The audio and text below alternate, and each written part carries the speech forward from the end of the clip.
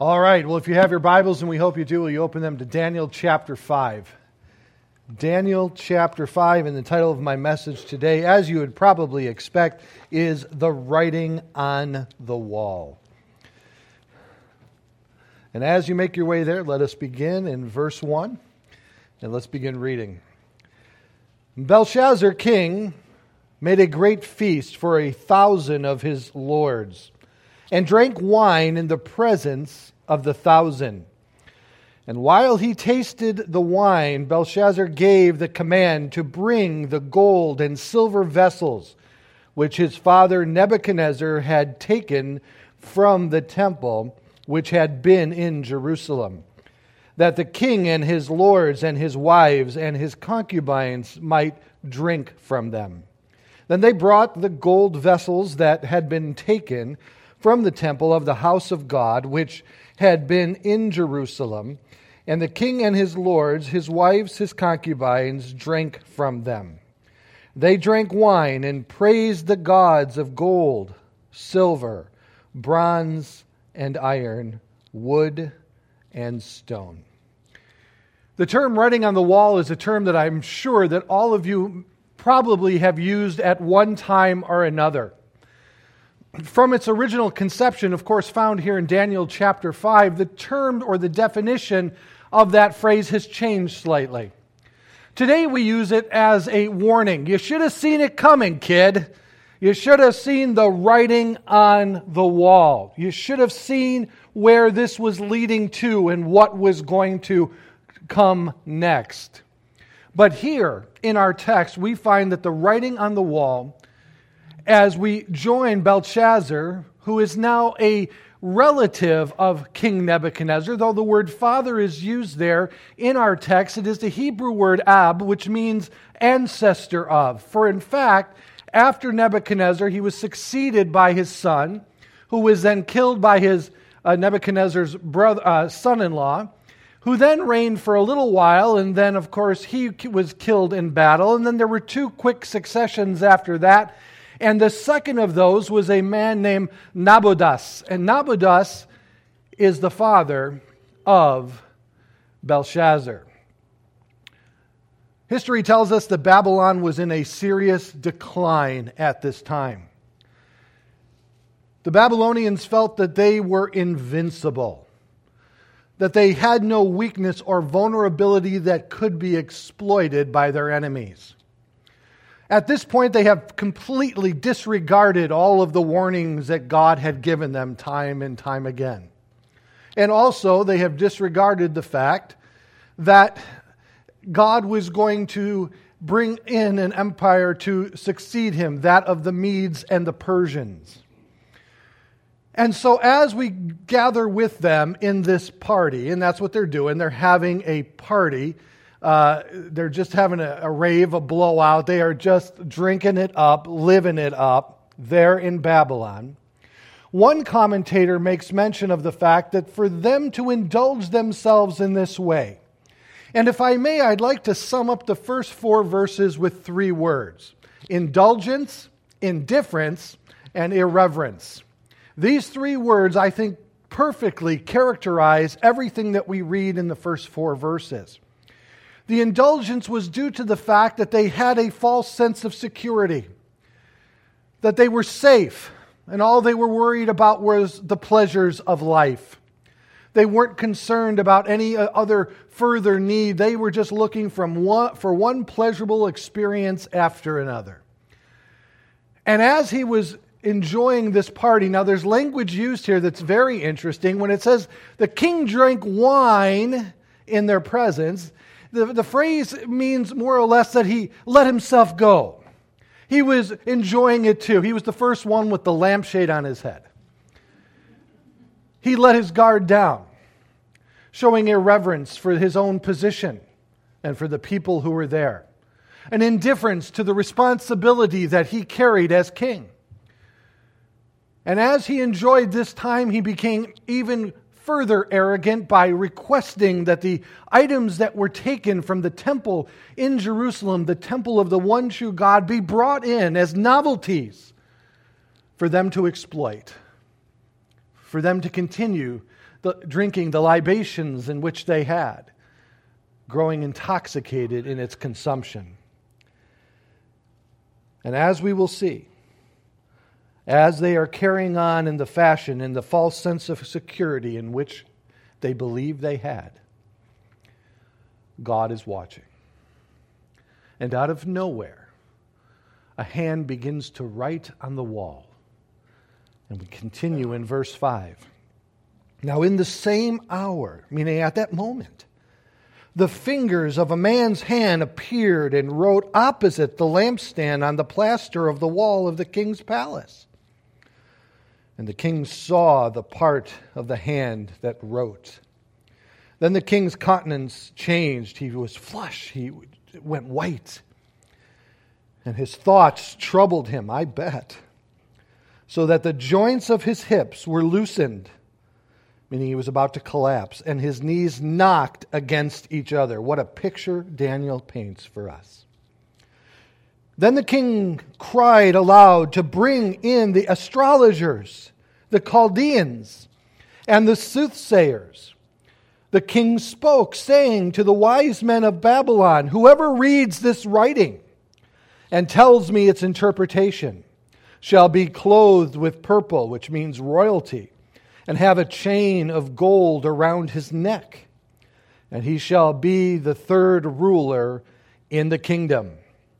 And now all the king's wise men came, but they could not read the writing or make known to the king its interpretation. Then King Belshazzar was greatly troubled.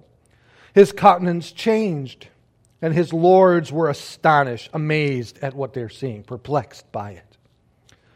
And then the queen, most likely the queen mother, because his wives are mentioned earlier, the queen, because of the words of the king and his lords, came to the banquet hall.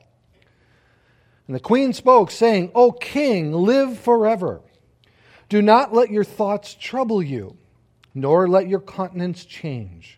There is a man in your kingdom in whom the Spirit of the holy God is in, and in the days of your father, that is ancestor again, Ab, light and understanding and wisdom, like the wisdom of the gods, were found in him. And King Nebuchadnezzar, your father the king, made him chief of the magicians, the astrologers, the Chaldeans, and the soothsayers. Now, inasmuch as an excellent spirit, a knowledge and understanding, interpreting dreams, solving riddles, and explaining enigmas were found in this Daniel, whom the king named Belteshazzar. Now let Daniel be called, and he will give the interpretation. Confronted by this writing, by this hand that appears out of nowhere, the writing undoubtedly was written in the language of Aramaic, which is read from right to left. But often, like in many languages, when written in this fashion, vowels were not contained within it, and they needed to be added by the one reading it. That could possibly explain why they were confused in what they were reading. It also could simply mean that they read the words, but the words in and of themselves required an interpretation for practical and proper application. And they couldn't offer that to the king. What's interesting to me is, again, from chapters 1, 2, 3, 4, and now 5, we see the limitations of the world's wisdom when it comes to the affairs of God. One of the primary purposes for us studying this book is to remind ourselves that God is in control and in charge of all the affairs of men. And number two, that we as believers need simply be faithful to what God has asked us to do in times of trouble and in times of distress, like they did in the time of Daniel. We need to be faithful in the light of what God has asked us to do. I believe that part of what we are seeing in our nation today is a collapse of confidence within people concerning the wisdom of this world. I think what's happening is that we have now exhausted the exhausted various elements of our world system, from politics to our scientific community, our medical community, our economical community, and even in some part our religious communities.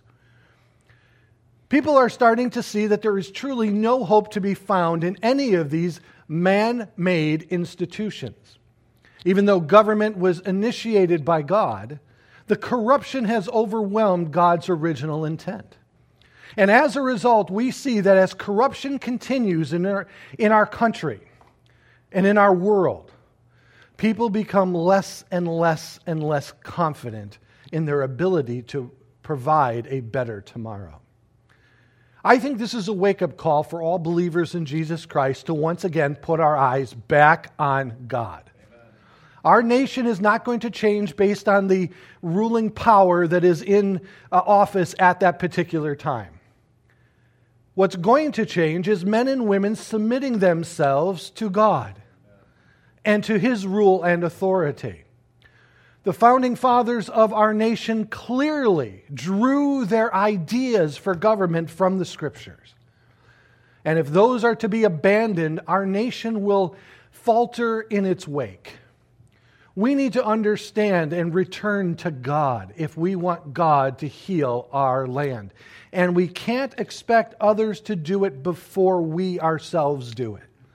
I believe these last 2 years has been a wake-up call for us who are Christians to no longer remain complacent, apathetic, no longer feel comfortable in our carnality, but to be the men and women God has called us to be, in the grace of God, in the power of His Spirit, that we are to love God with all of our heart, soul, mind, and strength, and love our neighbor as ourselves. We are to draw from His infallible Word the wisdom that He has for us, asking for further wisdom to be given to us that the world cannot supply to us, and knowing that He will give it to us in liberty, that He will give it to us freely. Once again, Belshazzar, now in his arrogance and his indulgence and his irreverence and his indifference, his calling upon his wise men cannot give him the answer. The astrologers couldn't look to the sky. The soothsayers couldn't look into the spiritual world. The Chaldeans, which were the culmination of the wisdom of the world at that time, that was their responsibility in compiling all of the wisdom in the various areas in which the Babylonians conquered. In all three occasions, none were able to provide the answer. And I believe that's where we are today. The world doesn't have the answer for us going forward, only the Scriptures do. And we need to return to the Lord.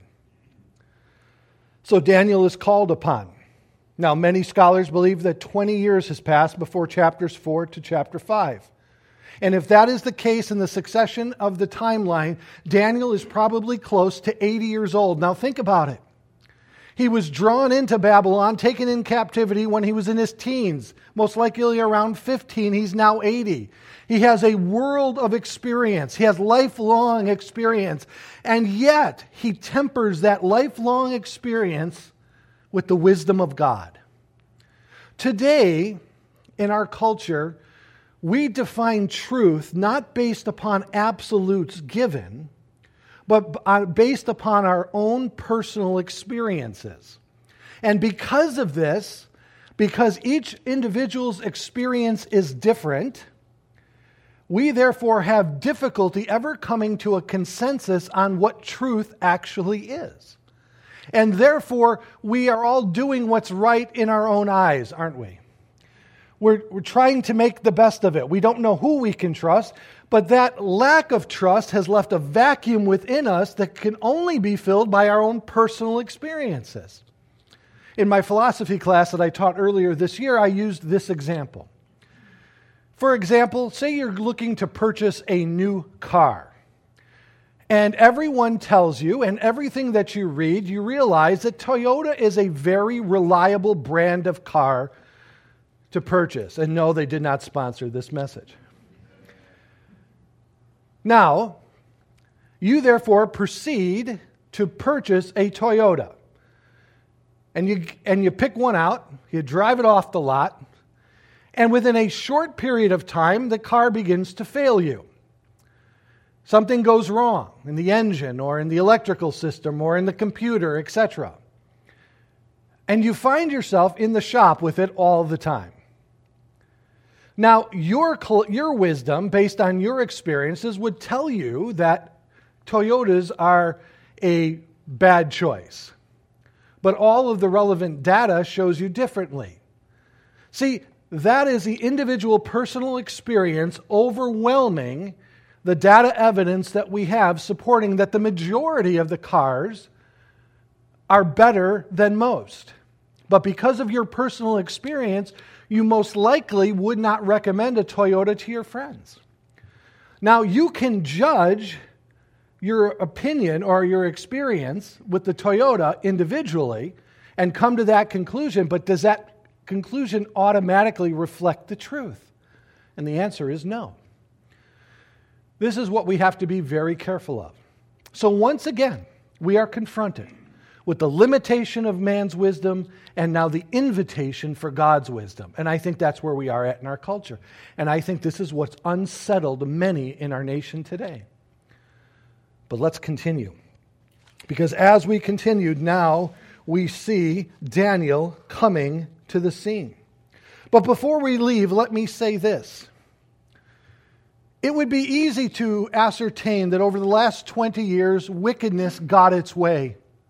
Between Nebuchadnezzar and Belshazzar, it would be easy to say that wickedness continued in Babylon and went unchecked. But the Bible tells us that a day of reckoning is coming and that God will hold the wicked accountable. Notice with me in the Psalms.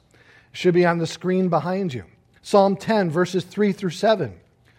For the wicked boasts of his heart's desire. He blesses the greedy and renounces the Lord. Notice the characteristics listed here. The wicked in his proud countenance does not seek God.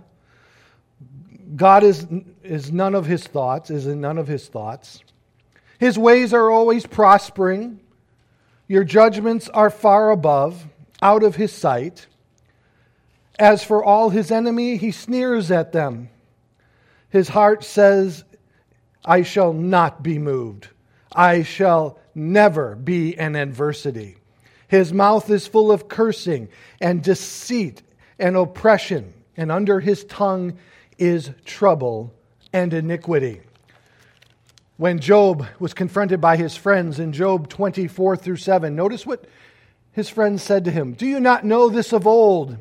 Since man was placed on earth, that the triumphing of the wicked is short, and the joy of the hypocrite is but for a moment. Though his haughtiness mounts up to the heavens, and his head reaches to the clouds, he will perish forever like his own refuge, his own waste. Those who have seen him will say, where is he? God sees what's going on. He knows what's going on. He sees the corruption. It is open and naked before him, and he will hold people accountable. In Revelation chapter 20, as individuals stand before the great white throne of judgment, individuals are confronted by books that are opened. And within them is everything they've ever said or done or thought. And then they will have to give an account before God. And apart from Jesus Christ, there is no salvation. They are guilty before God and will suffer the weight of their guilt before God for all eternity. It's only when we have one who is our advocate stepping before us and saying, though he may be guilty before you, God the Father, he is one of mine, as Jesus has become our propitiation, the payment for our sins. And God then looks through Jesus and sees us as a finished work in him and allows us into eternity in heaven forever. But as Daniel is now being called to the feast, in verse 13, then Daniel was brought in before the king. The king spoke and said to Daniel, are you that Daniel who is the one of the captives from Judah, whom my father the king brought from Judah? Now, I have heard of you, and that the Spirit of God is in you, and that light and understanding are excellent wisdom are found in you. Now the wise men, the astrologers, have been brought in before me, that they should read this writing and make known to me its interpretation. But they could not give the interpretation of the thing. And I have heard of you, that you can give interpretations and explain enigmas. That means to untie riddles, untie knots. That's what that means in the Hebrew. Now, if you can read the writing and make known to me its interpretation, you shall be clothed with purple and have a chain of gold around your neck, and shall become the third ruler in the kingdom. And Daniel answered, I love this, and said before the king, let your gifts be for yourself. Just keep them. I don't want them. And give your rewards to another. Yet I will read the writing to the king and make known to him its interpretation. O king, the Most High God gave Nebuchadnezzar, your father, a kingdom and majesty, glory and honor. And because of this, the majesty that he gave him, all peoples, nations, and languages trembled and feared before him. Whomever he wished, he executed. Whomever he wished, he kept alive. Whomever he wished, he set up. And whomever he wished, he put down. But when his heart, this is Nebuchadnezzar now, when Nebuchadnezzar's heart was lifted up, that is prideful and arrogant, and his spirit was hardened in pride, he was disposed from his kingly throne, and they took his glory from him. Then he was driven from the sons of men. His heart was made like the beast, and his dwelling was with the wild donkeys. They fed him with grass like an ox, and his body was wet with the dew of heaven, till he knew that the God Most High ruled in the kingdom of men, and appointed over it whomever he chooses. When Daniel is brought in, Belshazzar gives him the motivation or the incentive to give the reading and interpretation by becoming someone of power in the kingdom, some wealth, a position of prominence, of royalty. But Daniel knew that this was going to be very short-lived if he were to accept it. And so Daniel refused it. He wasn't going to do it for mere material or positional gain. He was going to do it because it was the right thing to do. And notice that the role that Daniel played then is the role that I believe God wants us to play today in our time. God wants you and I to be faithful to Him at this moment. Not to be persuaded by the things of this world. Not to be lured away by the material blessings that the world may have to offer, or the hope of recognition, or the avoidance of being canceled. God wants us to remain faithful to Him at this moment. Because only in His Word and through us, knowing His Word, can light and understanding come into this world, can it? We need to be that beacon of light. We need to be that hope. Not that it's derived in and of ourselves. We are a mere reflection of the work in which God is doing in our lives. But this is what God's calling us to today. We are to be here to give answers to the world who cannot find answers within the world. Because there's a lot more to this world than this world is telling you there is. There is a God in heaven. As hard as we try to wash Him out of the consciousness of man, He still reigns supreme from heaven. It's interesting because we've taken a tactic that the Greeks took. In Greek mythology, if you read of Greek mythology, of course the gods Zeus and so on, you realize that after the succession of the Titans, the gods came into power, but their existence was dependent on the belief of the people. The only way they could exist and reign in the position in which they did is if people believed in them. Today we do the same to Santa Claus, don't we? Well, if you don't believe, you're not going to get anything. So the Greek people, as their belief in their gods began to wane, it was known that those gods would then cease to exist. Now, we might like to think that is true with the one true God.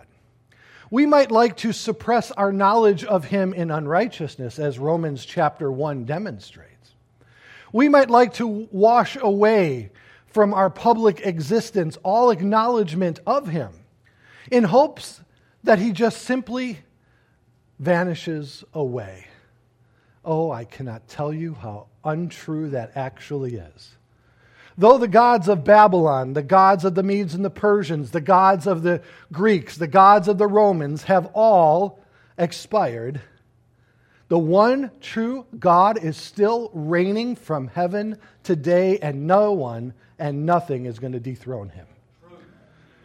And so we need to understand that and be encouraged by that. His existence is not dependent on our belief in Him like the Greek gods. And Daniel wants them to know this clearly.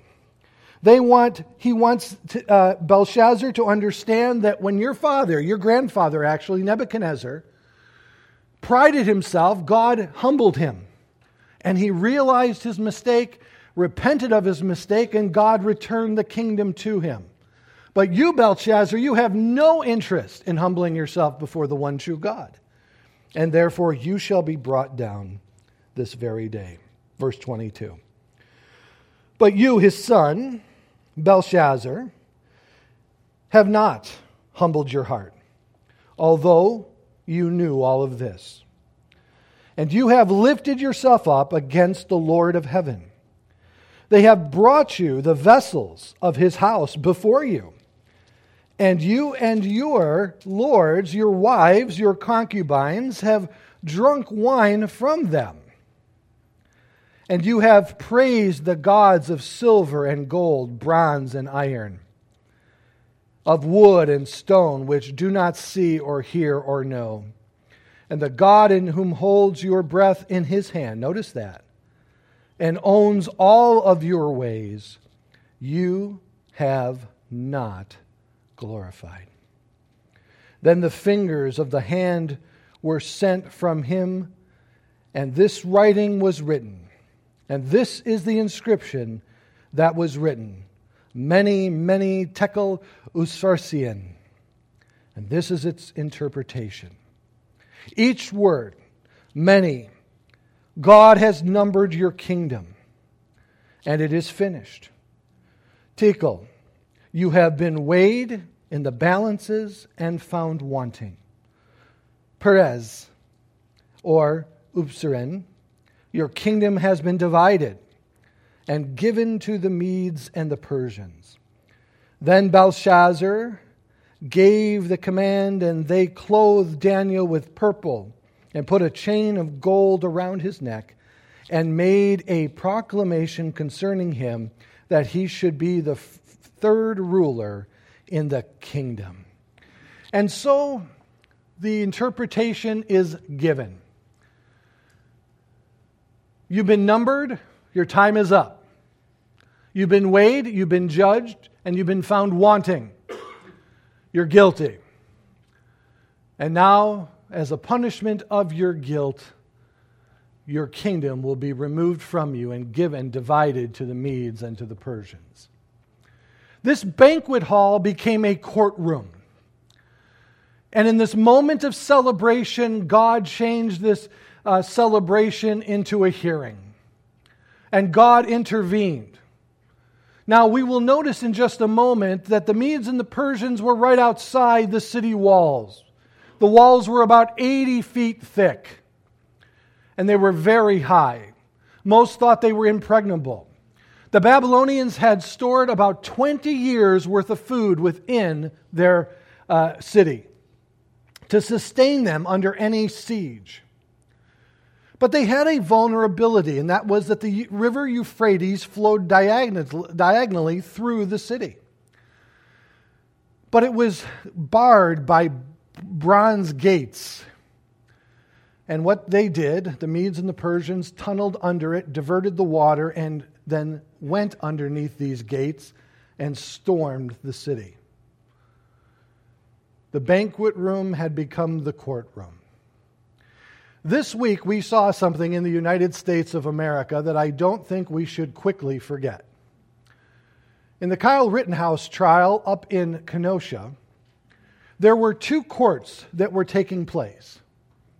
One was in the courtroom, where a jury of 12 weighed the evidence that was presented before them and the arguments that were given for each side. But there was another court that was in session. It was the court of public opinion. And this court was being given a narrative and a context in which they believed all people should view this young man through.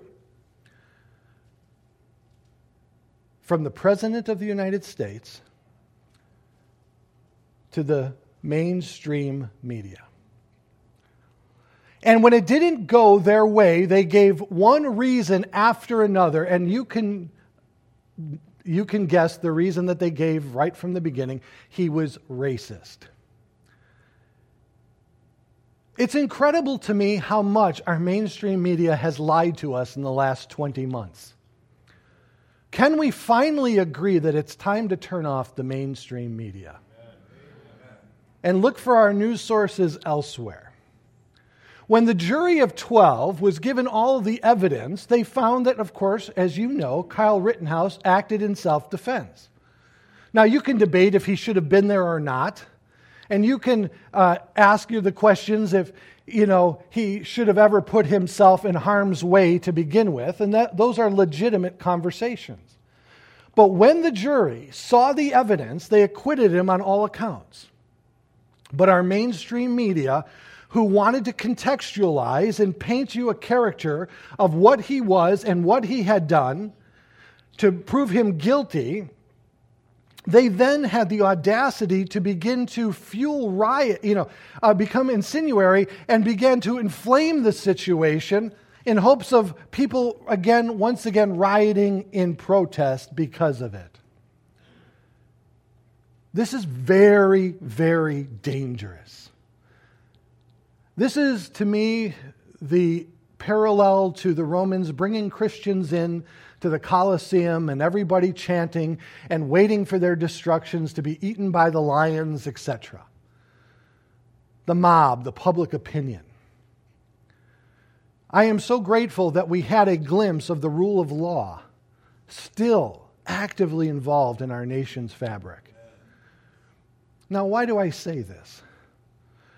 I say to you that every institution of America is under direct attack today. Every single one. And enough's enough.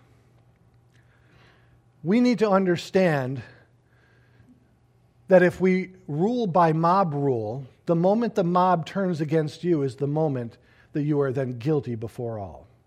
We cannot allow ourselves to fall into that pit of mob rule, whoever that mob is. We need to allow our justice system to work as it is. Ultimately, whatever narrative this world creates about the guilt or innocence of an individual before God, ultimately God will see that individual perfectly and be able to judge righteously. He is incorruptible. He cannot be bribed, he cannot be persuaded, but he sees things as they truly are. And as a result, we need to rest in that. Now, each and every one of us are guilty before God because of the sin within our life. Every one of us. And the only hope that we have is for the fact that God has sent a Savior to save us. And that if we would place our faith and trust in Him, we will be given new life, cleansed of unrighteousness, and robed with His righteousness to stand before God the Father as we need to. That's Christianity. God is a God of love and grace, but He's also a God of holiness and righteousness. And though we may see the corruption of our judicial system here on this earth, God will never be corrupted by any of the effects of sin upon this earth. And He will judge righteously. I was encouraged that those 12 jurors had the courage to stand up and do what was right. Do you think they wanted to be in that position? I wouldn't have been. That judge, I wouldn't want to be him. The jury bus was followed by a reporter from MSNBC. It was unbelievable. But I see cracks in what's happening now. And it's time for us now to stand up and say, enough's enough. Politely, gently, in love, in grace. I am not advocating violence in any way, shape, or form. But we have to say enough. Why? Because we have children. And because we hope they have children one day and be able to enjoy our nation. Is our nation perfect? Absolutely not. Is there room for improvement? A lot of improvement. But it's not going to be found in our woke culture today. It's only going to be found in God's truth. And so Belshazzar was now in the moment in verse 30 and 31. That very night, Belshazzar, king of the Chaldeans, was slain. And Darius the Mede received the kingdom, being about 62 years old. The Bible tells us that tomorrow is promised to no one.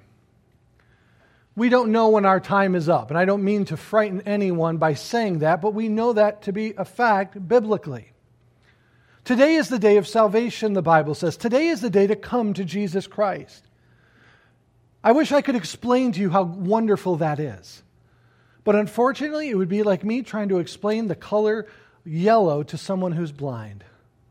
God needs to open your eyes. God needs to show you His glory and allow you to experience the new creation in which He creates within you. God's always there for you. Jesus is always there for you. He'll never leave you nor forsake you. He'll never abandon you. He's always there for you. And I encourage you today that if you haven't committed your life to Jesus Christ, have we not seen that this world doesn't have the answers that we are personally, intimately looking for any longer? They can only be found in the one who created us, our God.